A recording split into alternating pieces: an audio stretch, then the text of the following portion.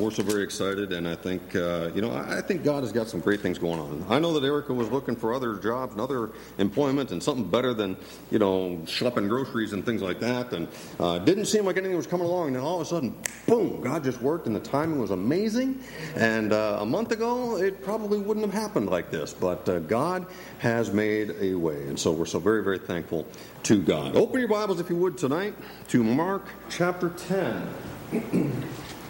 Mark chapter 10, once again.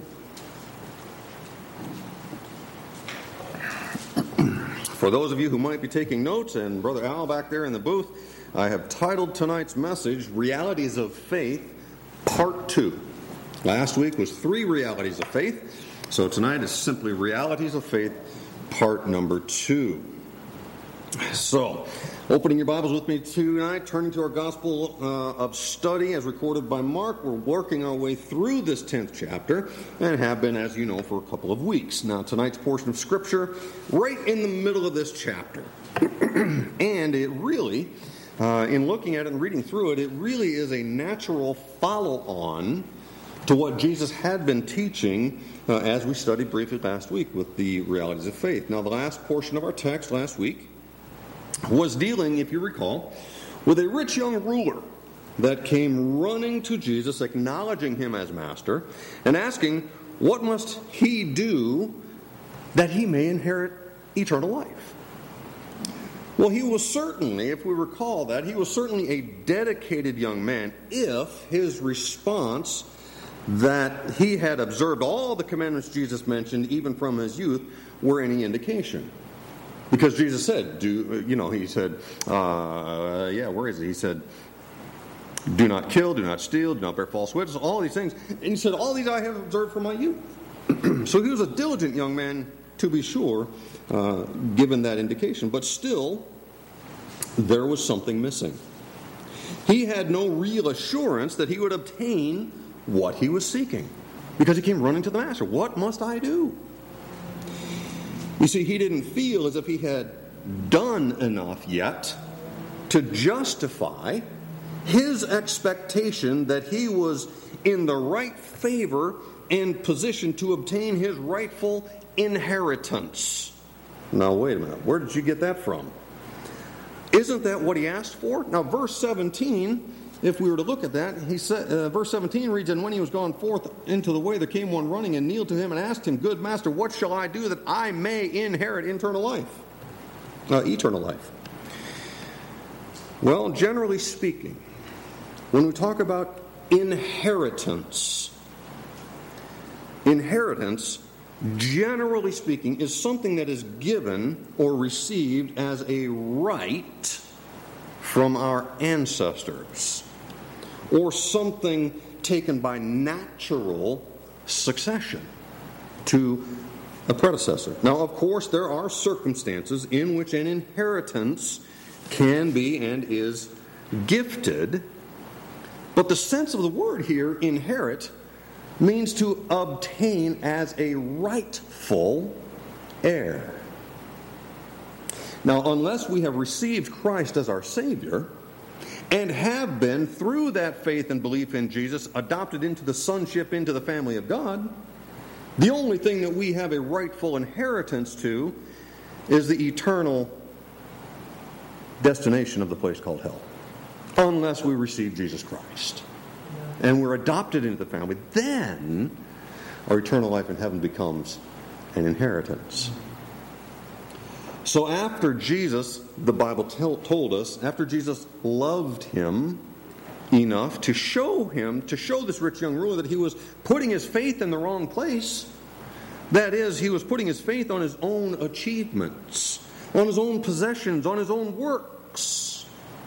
After Jesus showed him that that was not the way to do it, the Bible says that he was sad at that saying and went away grieved, for he had great possessions.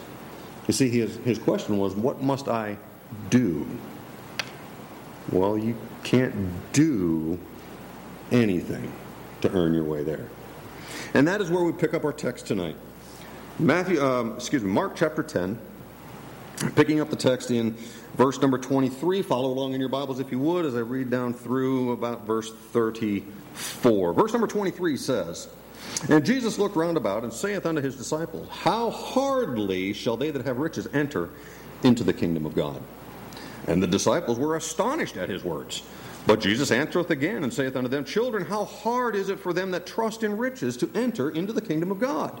It is easier for a camel to go through the eye of a needle than for a rich man to enter into the kingdom of God. And they were astonished out of measure, saying among themselves, Who then can be saved?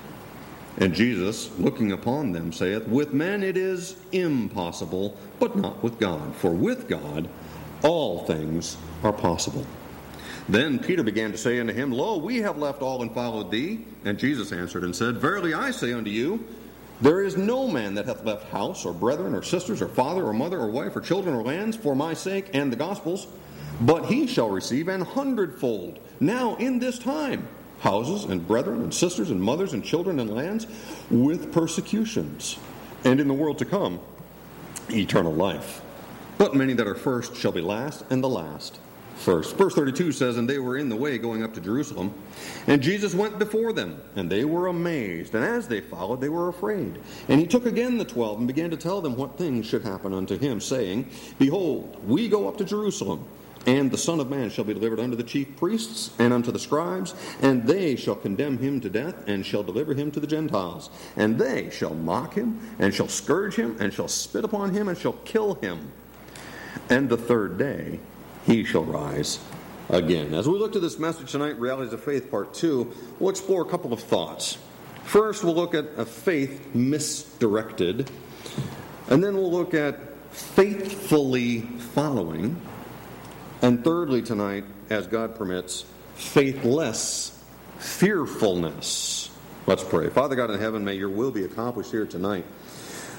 Lord, I just ask that you would fill each and every one with your Spirit. That, Father, you would give us the understanding to see your word, and, Lord, to see how it applies. And, Father, to be honest before you in our hearts. And, Lord, may the Holy Spirit of God show us if there be something that we need to bring to you and confess. And, Father, if we need to get right with you. But, Father, bless and meet the needs of this evening. Bless your word tonight. May it be your word alone that is seen here, not this servant of yours. But, Father, may Jesus Christ be exalted. We ask it all now in Jesus' name.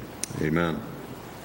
And so we start with faith misdirected. You'll remember from last week we had talked about a faith rebuked, and then we talked about a faith rewarded, and then a faith revealed, right? It was revealed that this rich young ruler did not have his faith in the right place, and when he was corrected, he got upset.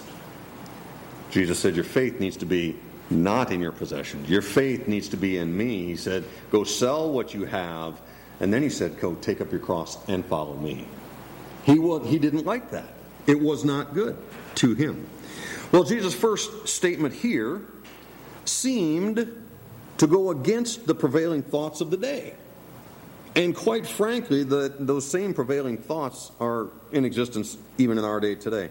That thought process tells us that as long as we work hard, as we are kind to people, we earn a good living, we set aside for the next generation, and generally be a good person, you see, that's the thought process, even giving charitably to those in need, then when we die, this God, who is supposed to be a loving and good and forgiving of all kind of a God, should see that I have done my best and will reward me for my efforts.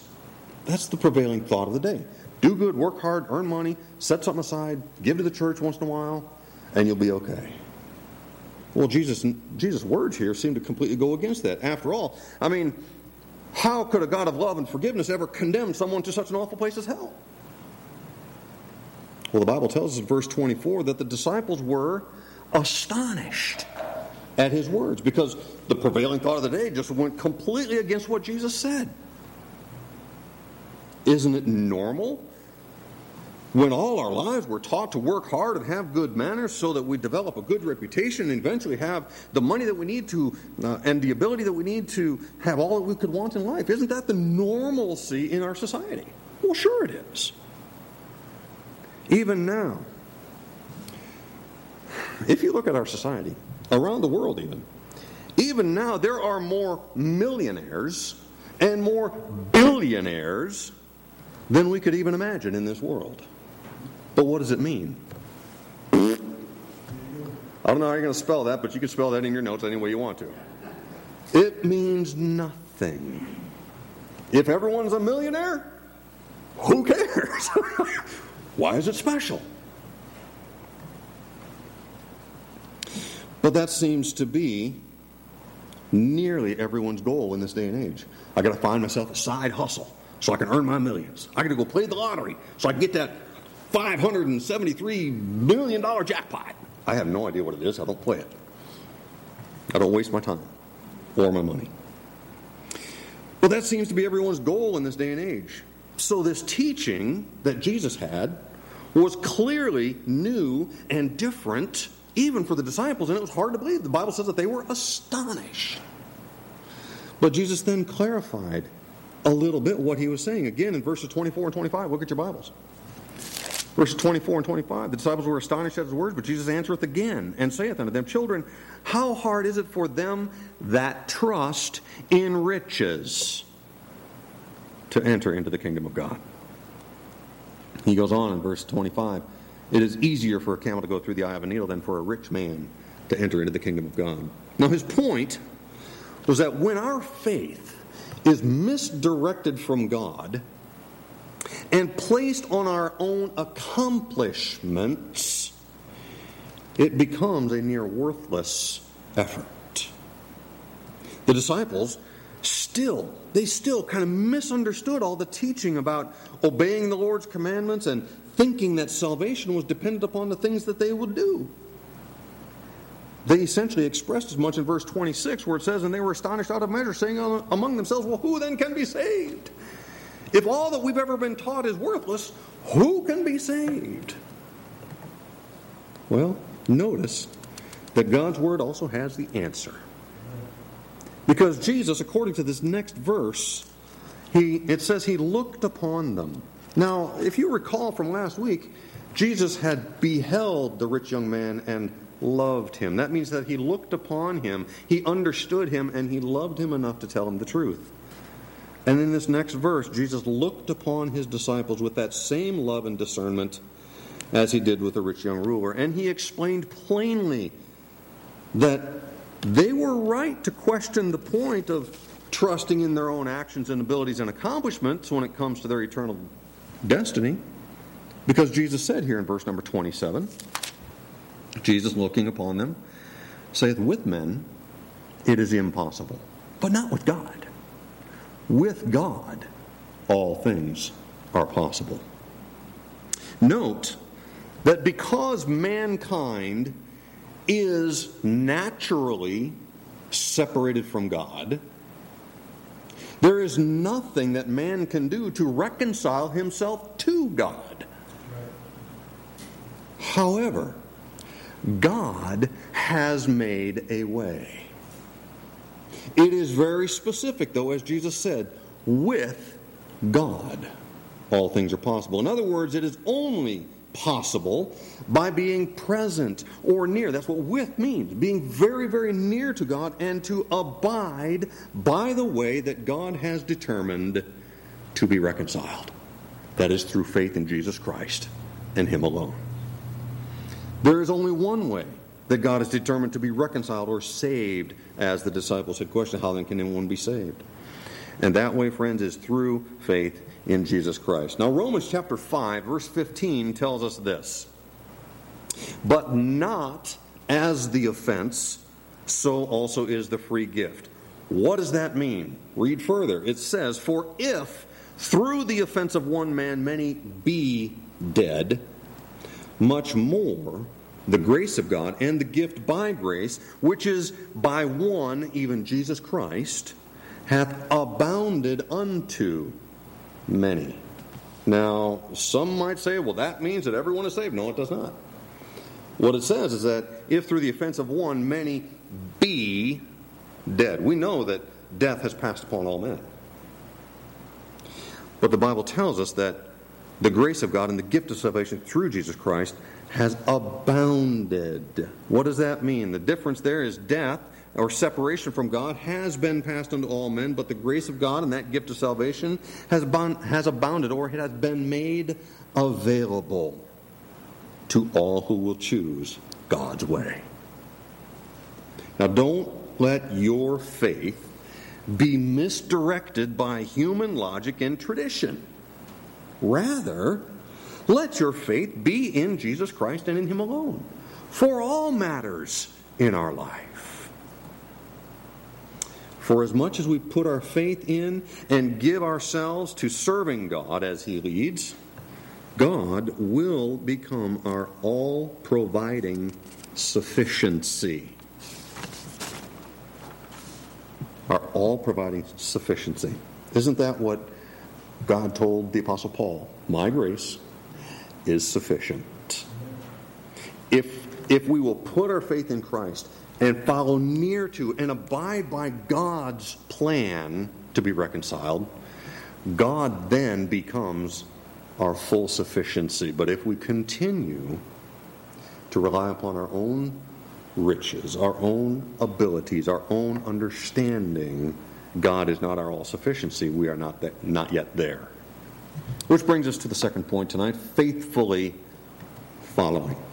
Now, in the light of what Jesus was teaching here, and the astonished disciples trying to grasp and understand Jesus' statements, Peter suddenly chimes in. Don't you love Peter?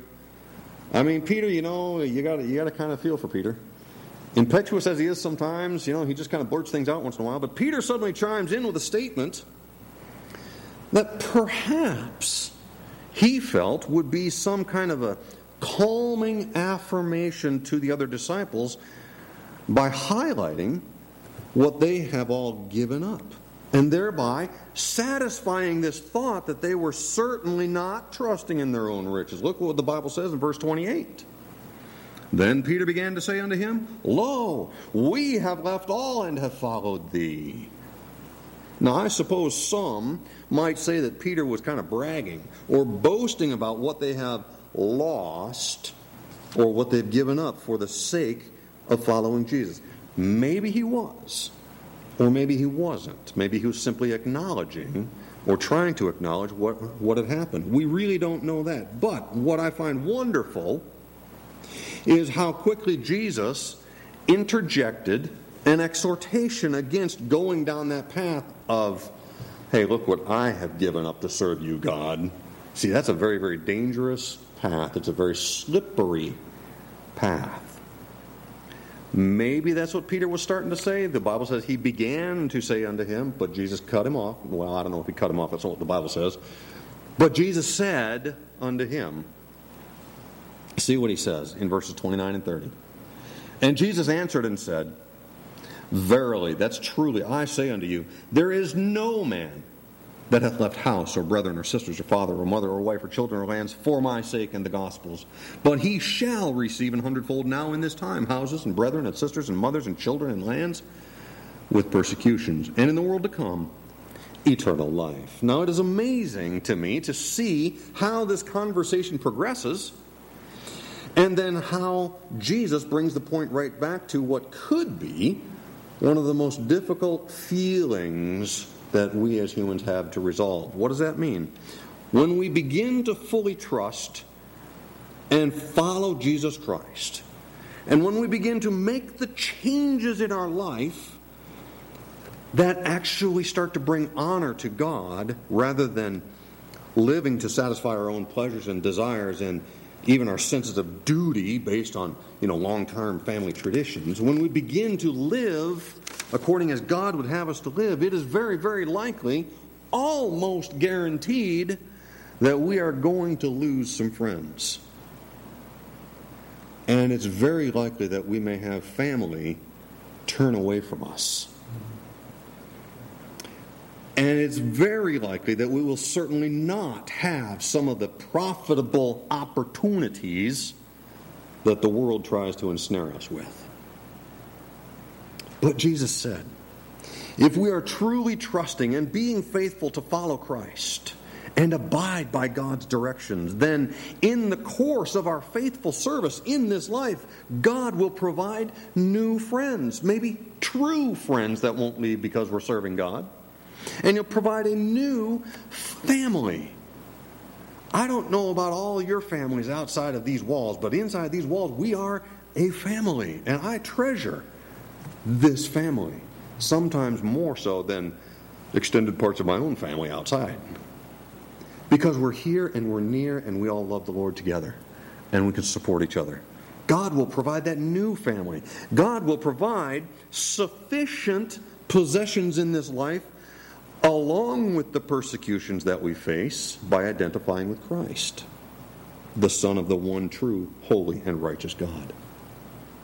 And on top of that, on top of God providing the new friends, the new family as it were, because now we're adopted into the family of God, and besides and on top of God providing sufficient possessions for what we need in life, the Bible tells us that the ultimate reward, or as the Apostle Paul calls it, the prize,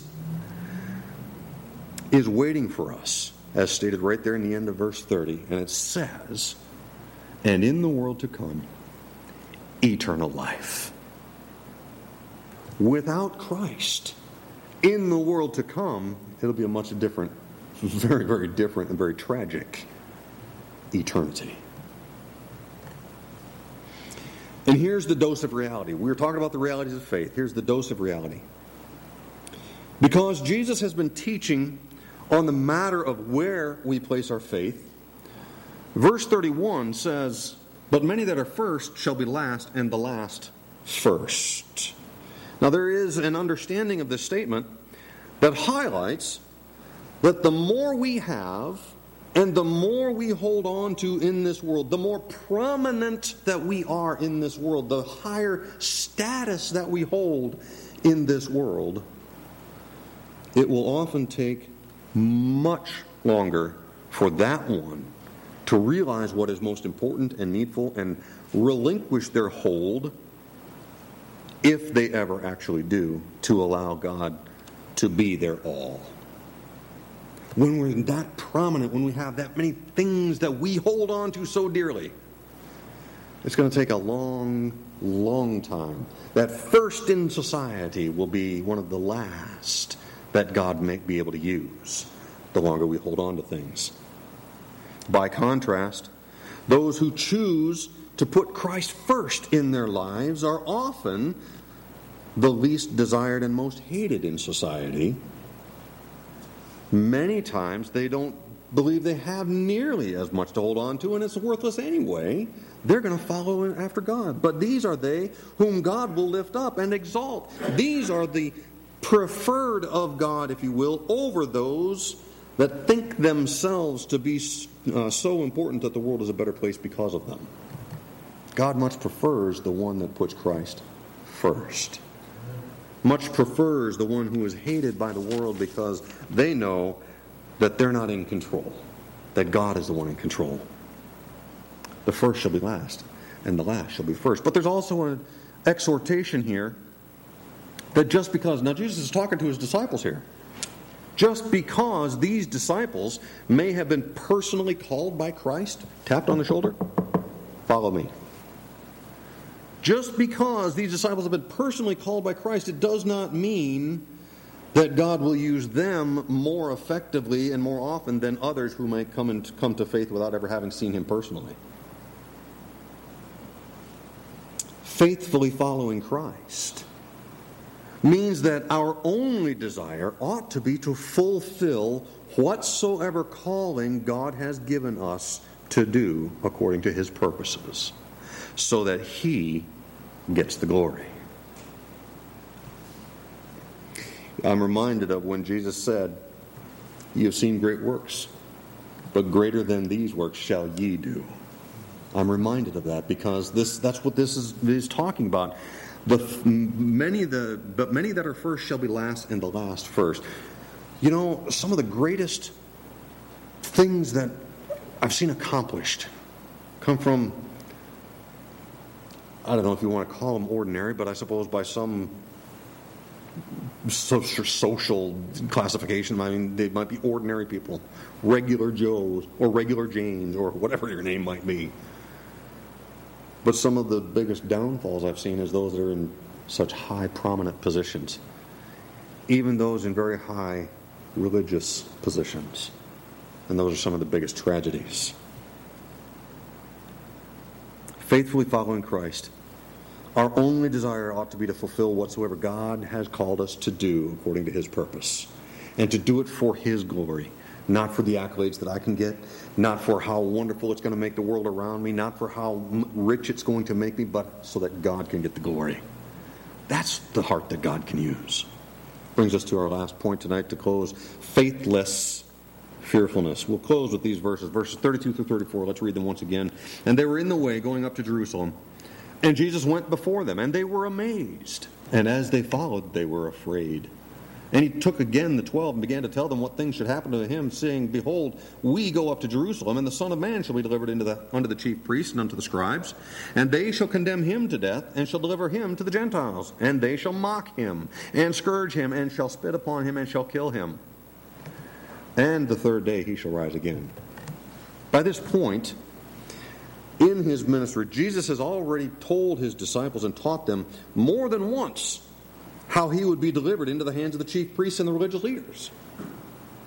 He also has told them, and if you remember, when he called the 12 and ordained them to be apostles and gave them power to preach and to heal and to deliver from unclean spirits, he told them that they also would be delivered up unto councils and scourged.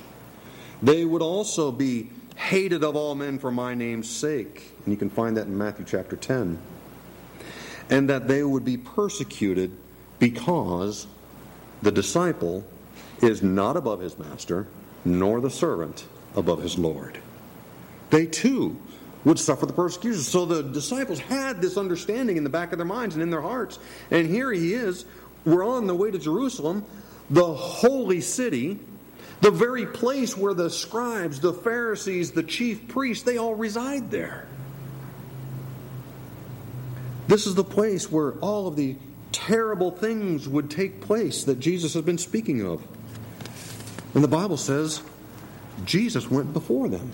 He was leading the way into certain horror and deadly persecution. So the Bible says that they were amazed. I can't believe he's doing this. He knows what's there. Why are we going there? They're amazed that Jesus would follow and just march right on up there. And the Bible says, and as they followed, they were afraid. I'm reminded of the many times that Jesus exhorted his disciples, saying, O ye of little faith. Or the time that he addressed the crowd and said, O ye faithless generation, how long shall I be with you? Now our text goes on to say that Jesus took again the 12 and began to tell them what things should happen to him. Now he specified this was not what would particularly happen to them, for at this time it was not their time to go through this. This was Jesus' time. Yes, persecutions would come. Yes, persecutions may be worse for some than for others. But today, they needed not to be fearful, for even though these things must happen to the Son of Man, it would not be the end of him. Why are you fearful? Because he finished his statement with, and the third day he shall rise again. Oh, what joy that should have brought. But no, they were fearful. Faithless fearfulness. And we need not have the same kind of faithless fearfulness. For we find once again in Hebrews chapter 13 as we close, the second part of verse 5 and going into verse 6, the Bible tells us, For he hath said, I will never leave thee nor forsake thee, so that we may boldly say, The Lord is my helper, and I will not fear what man shall do unto me. Man is going to persecute us. We need not be faithless or fearful. because Jesus rose again the third day. He's not leaving us. He is not forsaking us, and He is my helper. Amen? Pastor, would you come?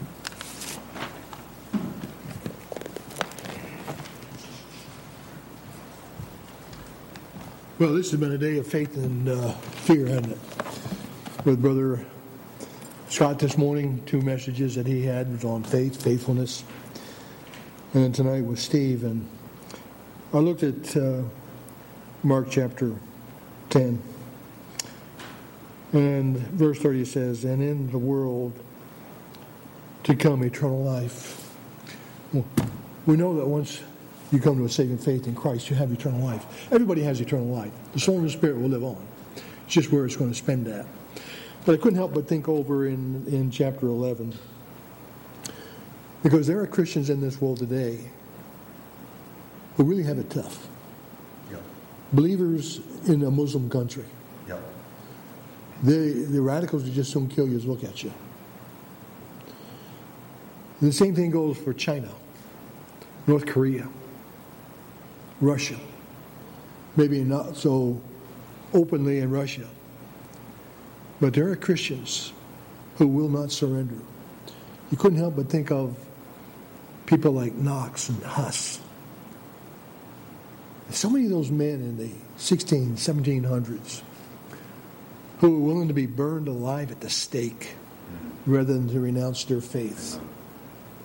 They made a choice because eternity was more important. They knew it was just around the corner. And it says there in chapter 11, women received their dead, raised to life again, and others were tortured, not accepting deliverance, that they might obtain a better resurrection. Amen. A lot of believers in this life, they're getting to heaven. But I wonder what the quality of that resurrection, if we die first, or the rapture is going to be. So we have to realize that we're on probation as believers. And the most important things in our lives should be the things that are important to God. But it goes on and it says they were stoned, they were sawn asunder, were tempted, were slain with a sword. They wandered about in sheepskins, goatskins, being destitute, afflicted, tormented, of whom the world was not worthy. They wandered in deserts and in mountains and in dens and caves of the earth. And these all, having obtained a what? Good report. That was their life. Their life was lived, and God determined that it was a good life, a faithful life, a dedicated life. And all these, having obtained a good report through faith, received not the promise. Abraham never saw the city. Well, he sees it now. We didn't see it then.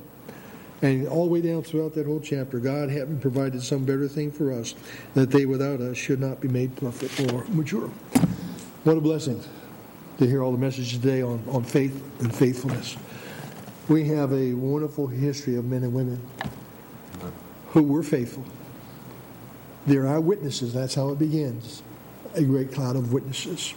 Let's make sure that for the next generation, we are that witness. We are that cloud of witnesses. Amen? Father, we thank you again for this time that we can be together. We thank you for the message that we've heard today. And Lord, we pray that we will take seriously this walk of faith. Lord, this is not just something that we just got to dilly-dally along. Lord, we're not on a stroll through a park. Lord, we're on a mission. And Lord, we're headed for an eternity with you. And in that eternity, we're going to have responsibilities in the millennium here on earth and off into eternity. But Lord, as we are walking on probation here, our faith is on the line. Our faithfulness, that is to the things that you expect of us, that's on the line.